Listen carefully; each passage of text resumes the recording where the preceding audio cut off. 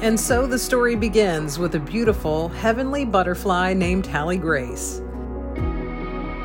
Butterflies represent colors, joy, and change, and this story has it all.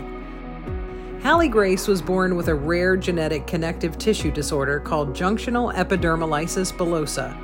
EB is often called the worst disease you've never heard of. Although her earthly trip was short, her journey continues to fly high. Honey butterfly warrior, you were never meant to live like us. You were meant to be stronger than anyone could when made from dust. You were fearfully and wonderfully made. Welcome to the Grace, Grief, and Grit podcast. I am your host, Dee Daniels, and we are all here to tell a wonderful story, and thank you for being a part of it. Let's talk about our interesting people that are going to be a part of this story and introduce ourselves. Like I said, I'm your host, Dee Daniels, and Ann and Joe Davis are here for our first episode to talk about the wonderful story of Hallie Grace Davis and all of the wonderful things that you're going to hear in this story. I'm sure will touch you in many, many ways, and I'm hoping that you will share this podcast with someone you know. So, Ann and Joe Davis, let's start with how we all met, because I think it's a very interesting story.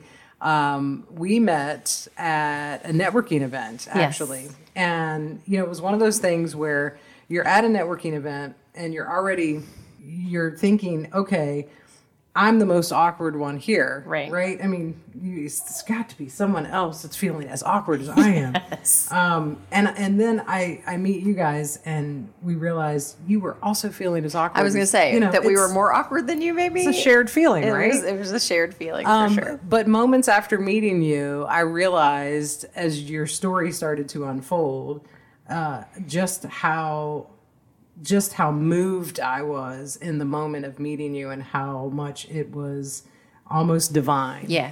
That we all met at that particular time. Serendipity. Yeah, it really, really was. So I'd love for you to unfold your story. Sure. So basically what I remember is that we had recently joined the chamber. Mm-hmm. And so we had gone to, that was our first event. So again, very awkward. Didn't know what we were doing. Right. We had just started a nonprofit in memory of our daughter, Hallie Grace. And the main reason we were going was to tell people about a big fundraising event that was coming up. So obviously we'll talk about that later. Right. But we had little business cards printed out about that event, and as well as Hallie's story and her website and everything like that. So we were just kind of raising awareness of what we had been through recently, which was the death of our daughter. And by recent, it was very quite recent, actually. Yeah. Sometime in spring of 2022. And so Hallie had passed away September of 2021. So we're talking, maybe 6 months before. Right. So it was all very fresh. Obviously, why my brain can't remember. Exactly. I think that's what struck me. One of the many, many things that struck me. You have that moment where I'm meeting these wonderful people, and they're sharing their story with us, and I'm realizing they've lost their child. And I'm also realizing it was very recent. And so the next thing that pops into my head is, how are they standing here at all? How do you go to the next day, and how do you go to an event, and how do you start a nonprofit, and how do you have it, how there was just these billboards of how that was just going across my mind when I was standing in front of you guys, and just enamored at your strength to be standing there. I think just this need to tell our daughter's story, what she went through, and what so many other kids that like her have to go through on a daily basis, and what so many parents have to go through, because nobody knows about our story. Nobody knows about what Hallie and so many other kids go through. Literally, I say literally, but well, once we talk about more of it, but you'll understand. But nobody knows about it. So it's just this drive, this desire to let people know that this is out here and people are suffering. And that Right. something needs to be done, right? Yes, absolutely. Right. Yeah. Let's take a moment and introduce the person you will not hear from Right. on the podcast. Who is Hallie Grace? Hallie Grace, she is our second child. So we have a toddler as well named Brielle, who's an amazing big sister. And then Who you might hear on occasion. Who you might hear in the That's right. And then we got very quickly pregnant with our second child. So it was a little unexpected. It was unexpected, but so we prayed about whether to have a child or not. And then we decided, all right, well, we'll just stop praying and we'll just see what happens. We'll see what happens. We'll see And what then- God and then- does. And then very quickly after that. I was pregnant with Hallie Grace, Yes. who basically I had a wonderful, very healthy pregnancy, even though I was high risk because of my age and everything. Everything was going very well. We found out that she was a little girl. We basically started planning to have sisters, 2 healthy little girls. Mm-hmm. And then we still hadn't decided on her name. We had narrowed it down. But just like with Brielle, we waited until we met her to name her. Mm-hmm. So, Hallie Grace was on the list, but we weren't quite sure. There were other options out there. So I went in and gave birth, and she came out, and instantaneously, I actually remember gasping at how in love I felt in that moment and how much I already felt like I knew her, which was very different than Brielle. And both Joe and I knew pretty immediately that her name was Hallie Grace. I mean, it was in the OR when I was having my C-section that we made that determination. She was Hallie Grace. She was Hallie Grace Davis. Hallie means praise be to God. And Grace, as her middle name, was basically named after me because my full name is Anna, which means full of grace. So that's where the name came from, and it just was very fitting. When she came out, however, surgery went perfectly. Everything was good, but the doctors noticed a few blisters on her. So I got to, while Anne was being put back together, for lack of better phrasing, I got to go over to her while they were, doing all the all the newborn checks, and, I'm overwhelmed and excited, but, I notice the blisters that she has, and I noticed that her fingernails did not look anything like what Brielle's fingernails look like. And so it's so many emotions at that point where I'm super happy and excited, but then I'm like terrified because I don't know I don't know what this is. And I'm telling myself, well, this, every pregnancy is different. Every baby is different. This is probably just normal. And, It'll be fine. Yeah. But it wasn't fine. So basically at that point, they told us that they needed to take her to the NICU to figure out what was going on. And I was able to kiss her goodbye, and that was it. So then I couldn't see her for another 12 hours because I had a spinal, and Joe was able to go visit her in the NICU. But what I do remember is an hour after she was born, the neonatologist came in and said the words that we will never forget, which is epidermolysis bullosa, or EB for short. Was that something you had ever heard of before? Never, ever.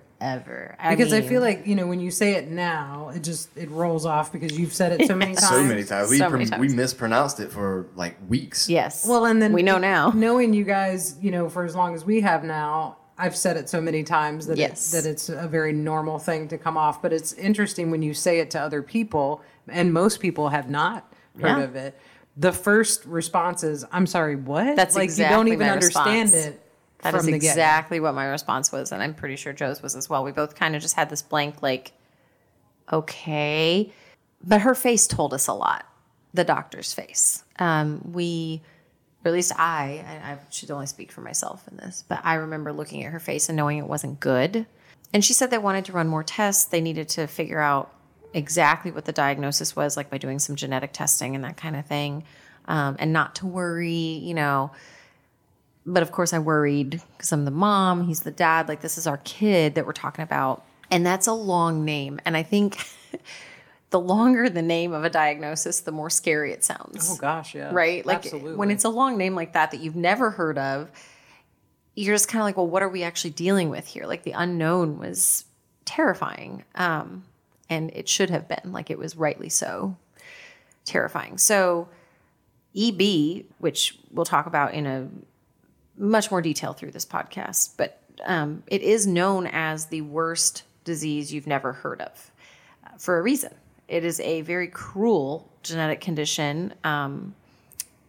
It has a wide variety of things, but no one's heard of it. And so no one really knows to act for it, to work towards a cure, because if you haven't heard of something, you can't fix it. So the next thing I remember is that a couple doctors told us it was, quote unquote, just a skin condition to try and calm us down. And it is a skin condition, but it is a lot more than that. And then I remember people telling us there was no treatment and no cure. And my mind literally couldn't process that in 2021, there's medical conditions out there. EB is not alone in that. There's actually many medical conditions out there, specifically rare genetic conditions, that they don't have treatments or cures for. And I just remember thinking, how is that possible? Like, no treatment even? Like, there's nothing we can do for our little girl. And that was, I think, the moment that I had my first panic attack, probably. I had many. Yeah, probably your first. Yeah, that was probably my first. And so basically, Hallie was in the NICU for a week. They got her medically transferred to another facility with bigger dermatology staff, and blisters continued to form. They did genetic testing, which took about 4 weeks to get the results of. We were able to take her home after 1 week in the NICU, and after we spent hours with her dermatologist learning how to care for her skin and basically become nurses. And then we took her home. We got her involved with many medical teams. So we actually had, doctors at multiple facilities that would see her. We had to look at her GI stuff because we had to make sure she was getting enough nutrition. She had a lot of wounds because as the blisters formed, they would become wounds on her body, and those wounds express fluid. And so she would lose a lot of electrolytes and nutrition, and her body would need a lot of extra calories to help her fight all of this and heal. So it was just a whole other world. And all of this was happening so quickly. Yes.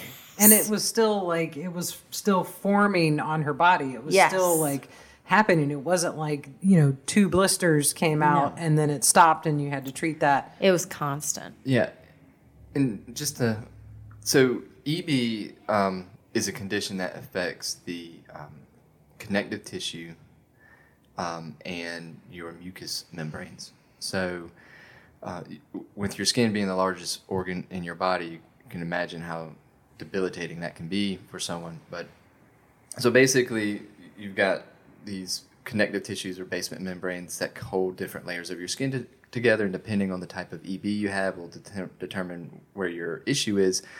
But the EB means that you've got an issue with a protein that's holding your skin together, and without that proper protein, your skin or the Velcro is that's holding it together is not really there. It's not working right. Mm-hmm. So any sort of friction, shearing motion, heat can create a blister, just like you would get a blister from friction in a pair of shoes with no socks on. Right. But it just happens super fast. It's just the simple act of wearing clothes can create a blister. So that was something that it's kind of unfathomable to think that, just the sheer act of wearing clothes, or just by wearing a diaper. I was going to say, think about it being a diaper or a baby and having a diaper that you have to wear. Yeah, your blisters are being created just by living. Yeah, essentially, just by living. Even some blankets would create blisters. Yeah, I was going to say, how did you even put her down on something, and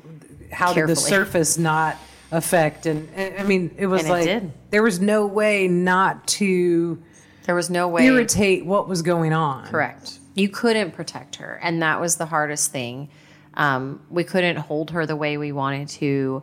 Everything we put her on had to be a certain thing without seams. I mean, you had to think about even potentially putting clothes on inside out so that seams wouldn't hit her. I mean, it was really like, if she had been burned and what you would do as a burn treatment for skin, except for the fact that her burn kept happening. It was constant. It was constant. Yeah, yeah. It just kept getting more and more and more. And so, I mean, we literally would do bandage changes that took hours every couple days. We did diaper changes that took, an hour to start with. I think we got them down to about 30 minutes. But as a parent of other children, I can tell you normal diaper changes are less than a minute. So 30 minutes for a diaper change is ridiculous. It's life altering. Yes. Yeah. And you had to have two people. It was rare that you could change that diaper by yourself because somebody had to hold her in a very careful way. The only place we could ever figure out was her feet, was to hold her by her feet so that she wouldn't kick the diaper everywhere. And you had to, put it on loosely. So there was a lot of leakage that happened. I mean, it was just a nightmare. We ended up we went to Joann Fabrics one day, I remember, and bought like A whole bunch. Fleece, like soft fabrics. Some silk type stuff. I mean, just things that we could use to lay her on, When we used that to, because your diaper, has all this elastic on it. Yeah. To hold all the elastic stuff in, out, right? Cover it. So, we're ripping elastic out, and then we realized that didn't work. And so we're putting all this fabric in different parts of her diaper, and that didn't work because that was making it hot. And then we tried these different diaper inserts. We went through a whole bunch of things to try and make her diaper area to try and heal it. At least a little bit. We went through so many things until we finally settled on something that was not the worst. I don't know. I don't know if it was great, but it was not the worst. It was the lesser of the evils. I mean, you were figuring something out, about what was going on with your child, probably in the most fragile time of ever, having this child, the most fragile time, and you're trying to figure all this out and how not to hurt her more, and and at the same time, we're talking what? You're still just a few weeks in. Oh yeah, this was like the first 4 weeks of her life, if not earlier. I mean, so having a newborn is stressful enough. And I can tell you that because we have another one now. Right. So just having a healthy newborn, you have hormones, and then we're introducing to big sister, and then it's just integrating into the household and the family, and you're losing sleep and all of these things. And then you have this child who literally you can't do anything, quote unquote, normally. Feeding her was a task. We had to get special bottles. I couldn't really breastfeed her because it would create blisters in her mouth. I mean, it was just, Hallie went through a lot. We went through a lot. Our family went through a lot. We were incredibly blessed to have a really big support system, including both sets of grandparents. And so we had a lot of extra help, especially with Brielle. So we were able to focus on Hallie. But in that time frame, we bonded with that baby because we were literally her lifeline. We were trying to prevent infections and sepsis and all kinds of things. And basically it was a fight for her life from the day she was born. And then about 5 weeks in, we found out the type of EB that she had, which is the rarest type. It's called junctional EB. It's less than 5% of the cases, and it is the most terminal. Why did it take 5 weeks in? That's a great question. I think that's the valid question, right? After your 4 weeks of fighting and trying to be so careful and not knowing exactly where this is going. Yeah. Was it just testing? Was it? Yeah, that's just how long apparently it takes, because especially with EB being so unknown, there's only a few genetic companies out there that even know how to test for it. And so, we didn't even get the genetic test ordered until she was about 3 days old. And then they have to run through the entire genome, basically. They have to look at all these different components. And with Hallie, so with junctional EB, both parents carry a mutation. So that's why it's the rarest, because you have to have a mutation on both sides to create it. Other types of EB, it only takes one. And so it can be a little bit more I wouldn't say common because it's still a rare condition, but for EB, it's a more common type. Not as rare as the... Not as rare Right. as junctional. Right. So I think also what took so long is that Joe's mutation actually has never been documented before. So they literally had to, they didn't just have to look at the most common junctional EB genetic mutation locations. They actually had to comb her entire sequence, which from what I understand with the geneticists, one of the proteins anyway that is missing potentially is like 1,300 amino acids long. Yeah. So, yeah. And it was like 1,300 amino acids long for that one protein, and she only had like 656. Is that right? Or 635. 35. Yeah. Yeah. So at the 600, so this is actually my mutation, but it just gives you an idea. So real quick genetics lesson, but this amino acid has over 1,300, or this specific protein has over 1,300 amino acids. With my genetic mutation, there's what's called a stop codon. And so at number 635, it literally has like a stop sign and it stops producing the rest of them. So she was missing the other, I can't do math, but like 700 and something amino acids, which is why her skin was so fragile. And then in Joe's mutation, his was actually a deletion. And so it actually shifted everything. And so all of these amino acids were formed incorrectly on his side.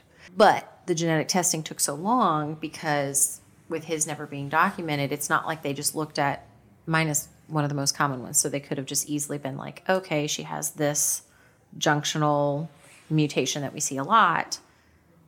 And with his, I mean, they had to really like deep dive. So it was not a quick process. And it was not like even the report was not even, definitive. I mean, they have to say it, appears that it's Pathogenic. junctional, like severe, right? terminal. And that's based on where my genetic code is and all of that. Right, but they couldn't, because it had never been detected before. They couldn't even officially tell us if it was what's known as the severe type of junctional or the non-severe type. The non-severe type, you actually can live a longer life. The severe type, you don't make it past 1 or 2 years old. So we didn't still have a lot of information other than we knew it was terrifying. And you didn't have a timeline. No. Which, I mean, do you want a timeline is Right. a question. That's a question. But you didn't have one. Right. So you were looking at 5 weeks in at this point, and where did the timeline go from there? Basically, it was day to day, and it was a fight every single day. I remember being on the phone with her amazing doctor and crying because junctional was the absolute last type we wanted to hear. Like, even if she had the non-severe type, it was still a really horrible type of EB. And I remember crying with her doctor, and her doctor just said, all we can do is stay ahead of it each step. So, let's get her in with these other doctors. Let's jump on things now and see if we can, stay ahead. So it was basically looking like our life was going to be a constant race to stay one step ahead of this condition. And that was a lot to take in. I mean, I was thinking of, will she ever get married? What will she do for her career? Will she need constant nursing help? Like, what are we talking about? You were here? way down the line. I was way down the line. Where were you, Joe? What's happening today? What's going on tomorrow? I couldn't think that far because I was just too focused on, trying to take care of her now. I was maybe more optimistic than Anne because Anne has a very special connection to Hallie. So I was thinking that it wasn't severe because we didn't have that answer. So my thought was that we're just going to work every day, and we're going to, and she's going to get through it, and she's going to continue, and it's going to be a struggle, but it's not severe. And then it turns out that's what it was. Yeah. Essentially, we spent then the next almost 2 months literally fighting for her every day, every second of every day. Through the nights, I mean, everything was centered on Hallie Grace. And I really thought she might make it. I mean, I think I don't know if we were in denial or what, but Well, yeah, we were in denial. Yeah. I mean, we didn't see the signs yeah. that were coming. And they were there. They were there. So one thing that we're very blessed by is that we did get to see Hallie Grace smile. And a lot of kids with EB, they don't live long enough to show that. And so because she lived 3 months and 3 days, which we'll talk about in a minute, she hit that mark where she was smiling. She started to coo. We got to interact with her a little bit and see her beautiful heart and her personality come out. And I will never forget her smile. I mean, she would just draw anybody in, even through photos. She just attracted everyone to her. She also had very wise eyes, and we'll, I'm sure, talk about that a million times too. But I'm really glad that we got to see that, because one of the signs was her smile stopped. And I just thought it was a phase. I thought that we were going through some sort of extra pain. We need to push through and see a pain doctor and see how we can make her more comfortable. And what we also didn't see was the light in her eyes start to go out. And it's really interesting because after she passed, I mean, we both would go back and look at photos, and you can see the decline pretty clearly in the pictures. She stopped really looking like herself. I say she had one foot in heaven already. And that's a really hard thing as a parent to look back on, because if I had known it was coming, are there all these other things I would have done different, that we would have done different? And I don't know the answer to that. I don't know. But basically towards the end, she was in excruciating pain to the point where it looked like she was having seizures. We had to take her to the ER. They did a very adaptive EEG. So we had to really watch the adhesive stuff that went on her scalp and had to be very creative. And luckily they worked with us on that.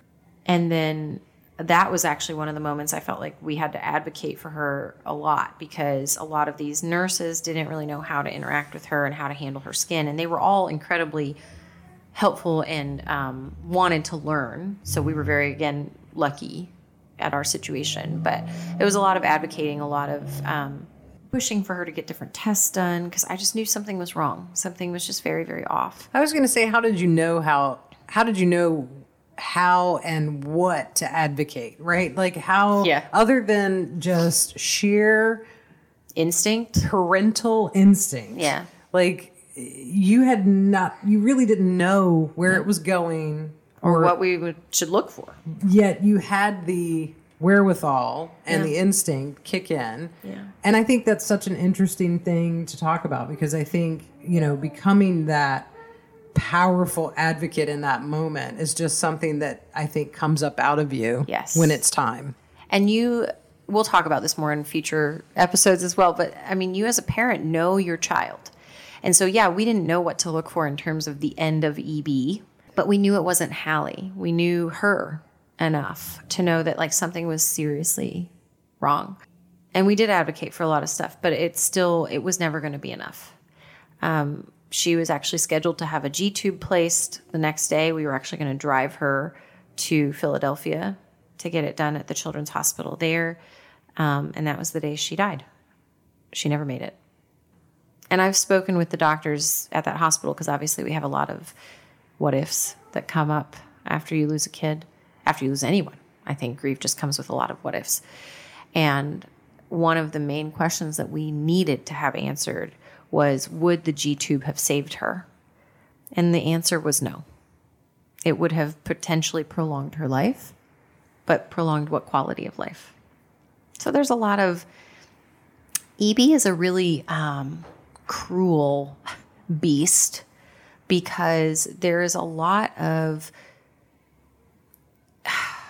opposite emotions that you have. There's a lot of like, I'm glad she didn't have to suffer long. We talk about this all the time. She was in such excruciating pain that part of me is happy for her.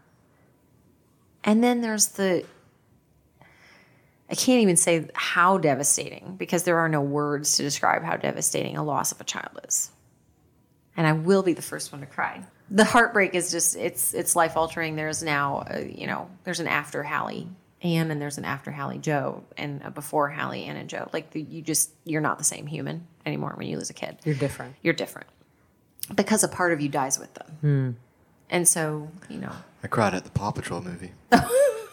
I mean, That's how different I am. yes. Yeah. Like, I am super sensitive to just things. All the things. Oh, all yeah. of Yeah. things, yeah. Like, Paw Patrol makes me cry. Yeah. Well, it is a sad part of the movie, but I mean, But I know. I think with let's talk a little bit about the grief piece, and that's something that's actually, going to be a topic that we talk about here and there in future episodes as well. But I think that a lot of people would like to understand, most of humans would like to understand how to deal with grief. How do you deal with it? How can we deal with, we all ask those questions. How can we deal with it better? How can we face it better? How do you get through it? What are your answers to the how do you get through it? Do you get through it? Or That's a does it great just change you? it just changes you. But I do think it's interesting that you asked that question because it kind of brings us full circle to what you first talked about, which is how we met and how you had all those questions of how are they doing this, right? My answer to that first is you don't ever get through it. You move forward, but not on. But you do function. You learn to function. And the how you do that is by finding purpose, would be my answer. Especially if you've lost a loved one. To me, you find purpose in that loved one or for that loved one. That loved one becomes your motivation. I actually was talking to you before we started recording tonight and saying something that came out of my mouth today on a phone call with a fellow rare disease mom that kind of surprised even me.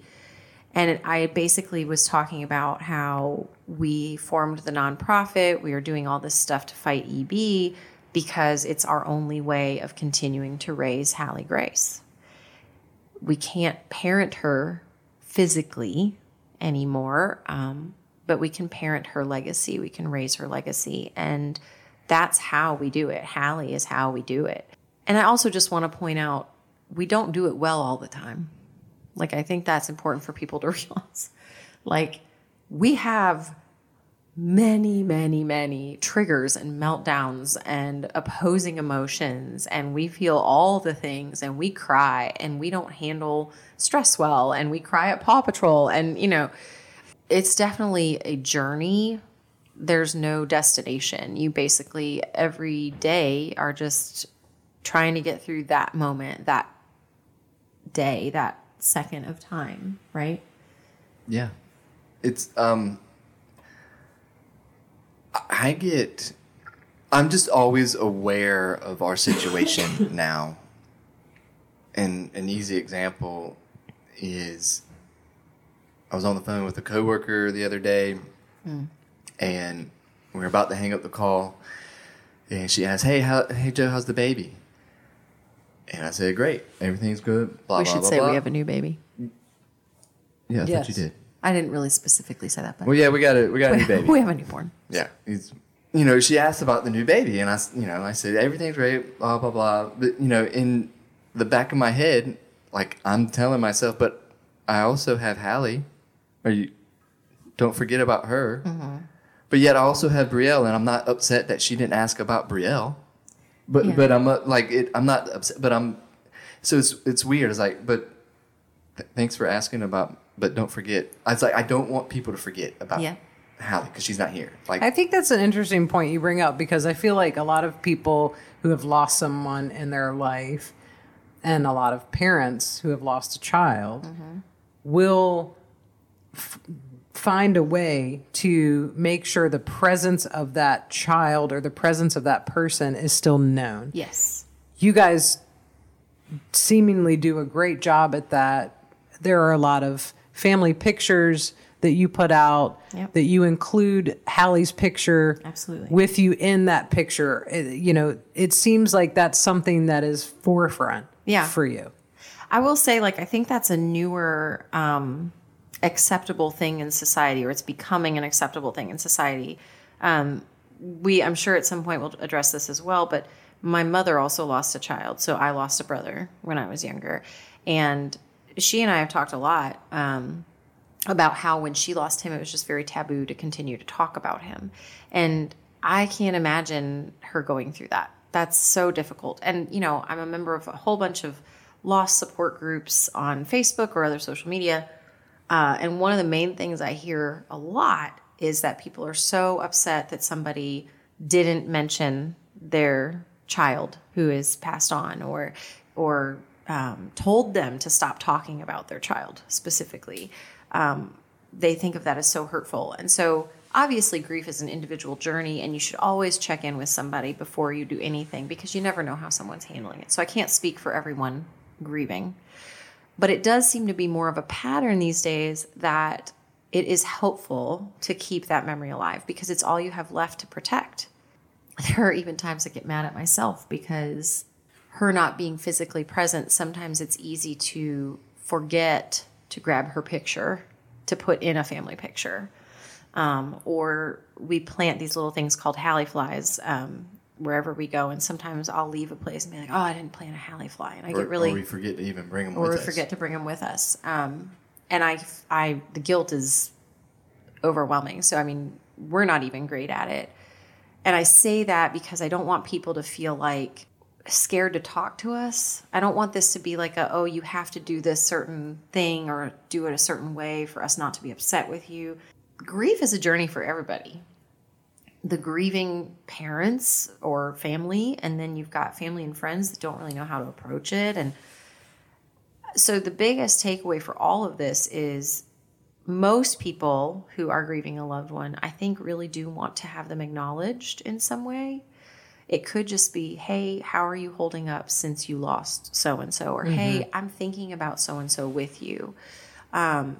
Or just remembering important dates, their birthday, their transition date is what I call it. You know, and just reaching out to that person. Hey, I know today is the anniversary of whatever. I'm here if you need me. Right. But also recognizing that you don't have to be perfect at it to be there for somebody. I think just the attempt to be there for most people is what really matters. I mean, I can remember the people who... I have a friend who literally forgot it was Hallie's transition date until the day after. And she texted me and she was like, oh my gosh, I'm the worst friend in the world. I'm so sorry. I didn't even realize the date today. I know yesterday was Hallie's transition date. I think about you all the time. And I literally had to say to her, please do not be sorry. The fact that you even feel bad about it means that I know you're thinking about it. And that means everything. You don't have to be, at least for us, you don't have to be perfect. Just try. Acknowledge. Make sure that you know what they need. Just be there. The attempt is caring. The attempt is everything. It's you know, the intention or the thought that counts, quote unquote, making that known. Because I think you're right. I think you just want to make sure that your loved one isn't left behind. That reminds me of my brother-in-law lost his father suddenly and very unexpected. And I always, you know, wanted to reach out to his mom and keep a conversation going. And I know on that end, it's so difficult because you don't know what to say, right? And you don't know how to word it. And you certainly don't ever want to come across like, are you over that grief yet? Or are you feeling better? You know, there are phrases that you probably should never say. Right. And so I found a way to connect with her. She had told me a story years and years ago, and I just took that story and just kept it in my heart, and it was something that I was able to bring back after his passing. She had told me something about how much he enjoyed being outside and watching birds, and there was always this special bird with him. It was a red bird, and you know, every time he would see this red bird and they would have this conversation, it was very sweet. And so every time I would see a red bird, now I started to think about him, even though, you know, states away, I started to think about him. And so after his passing, I I thought, you know what? Every time I see one now, I'm going to text her That's perfect. and say, saw a redbird this morning and just wanted you to know, I have a feeling he's hanging around. I love that. You know, sometimes just look for the small moments. I've actually had people do something very similar for us where, you know, EB is known as the butterfly disease because their skin is as fragile as a butterfly wing. And so you'll hear us talking about butterflies a lot. That's the symbol we always think of with Hallie. And I've had a lot of people do that where they'll text me like, you know, they were at a zoo and there was like a butterfly garden. And so they'll text me a picture of a butterfly they see, or there's a mural somewhere that they see a butterfly and they'll text me that, or post it on Facebook in Hallie's group or something. And they'll say, thinking of your sweet baby today, or thinking of Hallie Grace today. And I literally tear up with joy every time that happens because it just means somebody thought of her. That's right. That's all you need. Yeah. You know? And I'm like, oh, she's still around. People like, her memory is still here, not just with us. It also kind of takes, I just thought of this, it takes some of the burden off of us of carrying her memory on. And I never really thought of that before, but I think it like helps me know that I don't have to do it all. That Joe and I don't have to do it all. That's a good point. You know? Yeah. It like takes some of that weight of like, oh, someone else in the world remembers Hallie Grace. So Someone else is carrying it Yes. too. Someone else is lifting People her are light lifting- too. Yes. Yeah, absolutely. Exactly. I Yeah. think that's another reason big why deal. it just is so hugely important and how helpful that can be for somebody. So yeah, I mean, these are things that obviously we'll talk more about in detail, and we'll talk to different people about, because I also don't want it to just be our viewpoint on things, since every situation is different. But I do think that most of the time, from what I understand, people do really like to be reminded that their loved one is being thought of, or that you're thinking of them and their loss, you know? So that's just a really easy way, I think, that you can be there for somebody grieving. So you talked about one of the main reasons that you wanted to start the nonprofit, you know, 3 months, 3 days with Hallie Grace. You got to pick up the nonprofit and keep going past that time to continue parenting her, continue lifting her, and continue honoring her. I think as we've developed, you know, the idea behind this podcast, I think it's the same idea. Yes. Is to raise awareness, to talk about the things, have the conversations, to talk about grief and to talk about the journey, and, you know, also to hopefully one day find a cure to this horrible disease. I mean, treatment, cure, anything we can do to make life easier and to stop this from happening for other families. Just getting testing done at a faster rate. So, you know, someone's not waiting 5 weeks. And sometimes longer, because, you know, depending on where the kid's born, you know, it may take a few weeks before they even realize that they need to do genetic testing. Right. So just. Well, that could have helped us in terms of like getting her in a clinical trial and getting her the That's true. trial medication quicker. And I mean, so yeah, all of that is important. I think that we really we loved this podcast idea for multiple reasons. That is obviously a big part of it. And I just think that it's such a lonely journey. I think having other voices out there that hopefully other parents going through either something with EB or another rare disease or medically complex child or whatever can relate to and be like, okay, I'm not alone. I'm not crazy.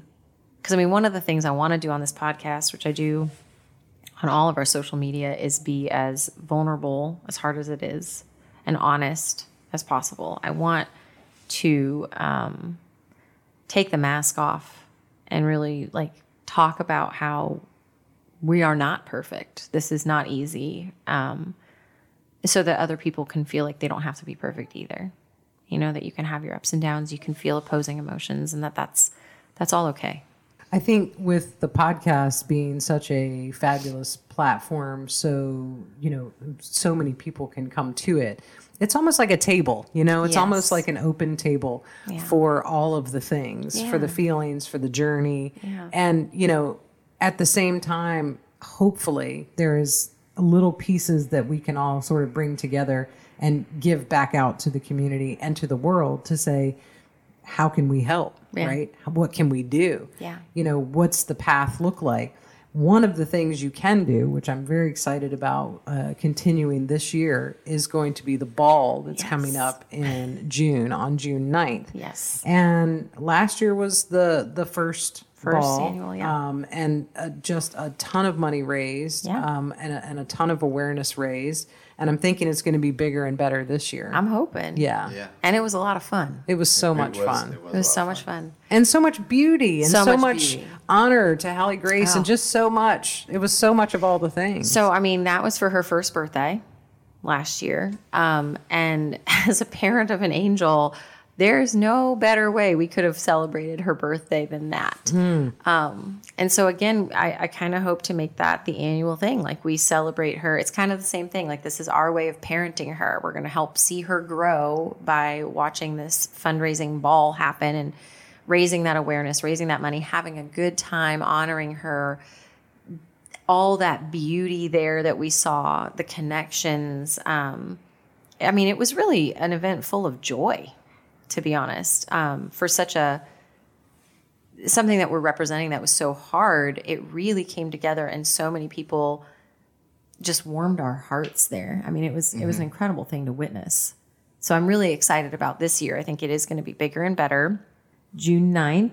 So her birthday is June 5th. And so we just do it basically the weekend around that. So it'll be June 9th again. It should be a lot of fun again. We have some incredible vendors that donate their space, their time, their food, their music.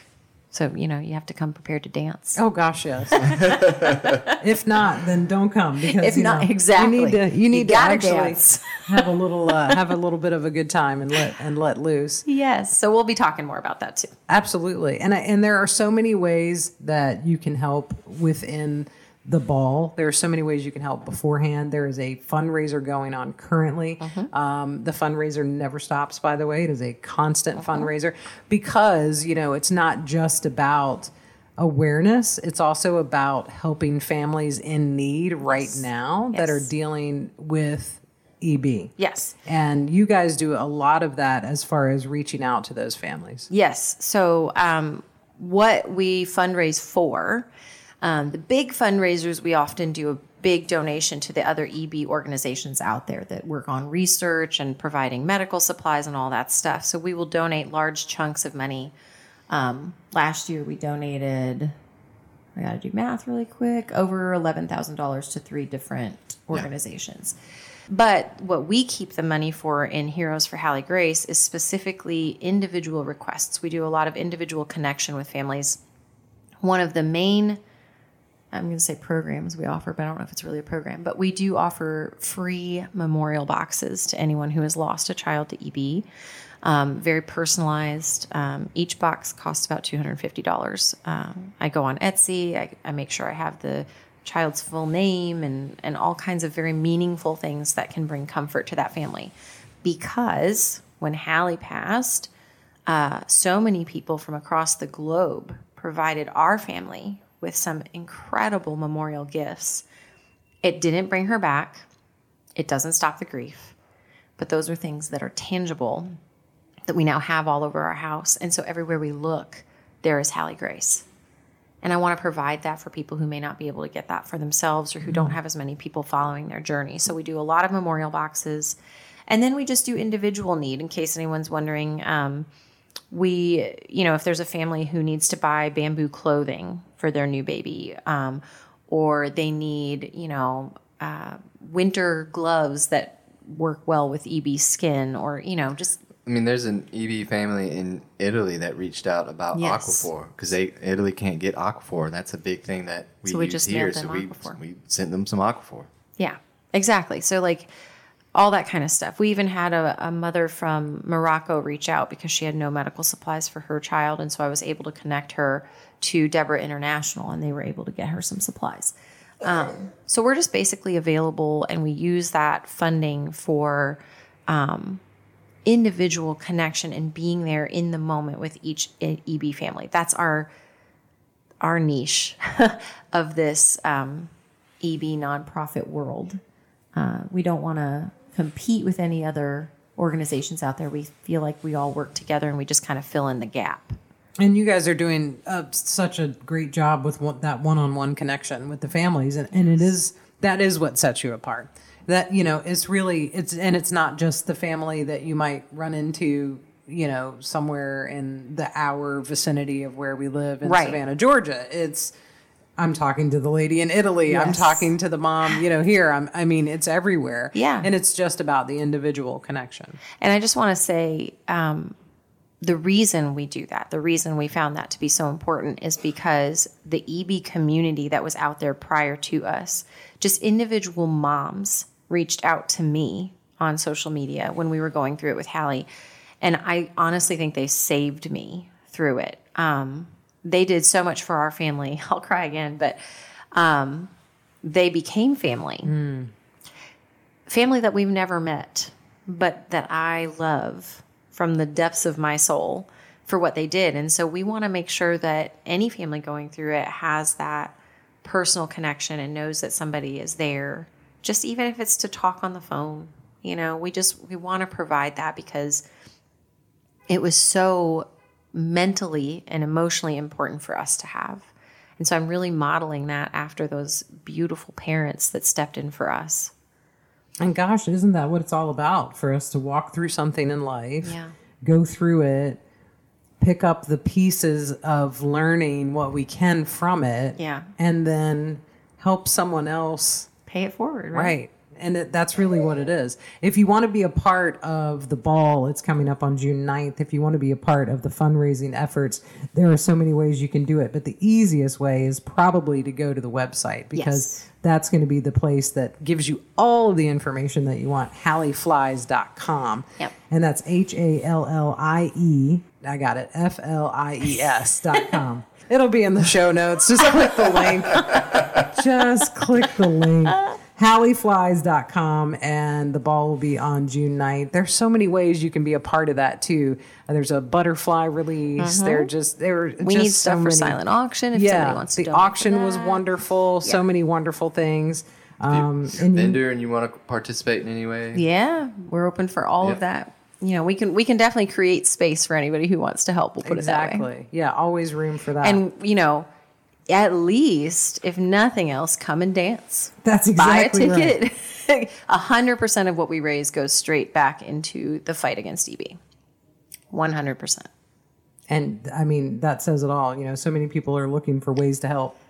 Now you know where it's going. Yeah, absolutely. Now you know exactly where it's going. Well, on this podcast, we're very excited. We're going to have so many wonderful guests, people in the EB community, families. We're going to be talking to a lot of medical staff. We're going to be talking about rare diseases. And we're going to continue to talk about the journey of grief and what that looks like and feels like. And I'm excited for where this is going. I'm really glad we're sitting down and having these conversations. I feel like a lot of people are going to be touched by these conversations. I hope so. Well, thank you, Dee, for being as awesome as you are and being able to do this.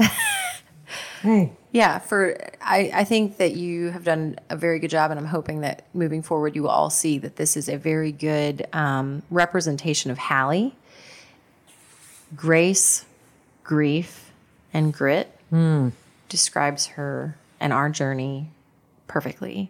And that's really what we're going to be delving into, hopefully in a very beautiful and honoring way. So we appreciate you helping us figure all this out. My pleasure. This is my way of getting to know a child I'll never know in person, but I feel like I know her in my heart. So it's a beautiful, beautiful way. I'm enjoying where we're headed with this. And of course, make sure you share this podcast with someone you know. Thank you very awareness. much. Thanks for listening.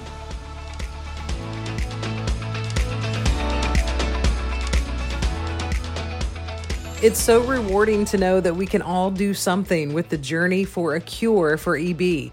If you're asking yourself, but how can I help? Then you've come to the right place. The second annual Hallie Grace Memorial Butterfly Ball is coming up so soon, and it's going to be amazing. It's a chance for you to help. June 9th at the gorgeous Savannah Station at 6 p.m.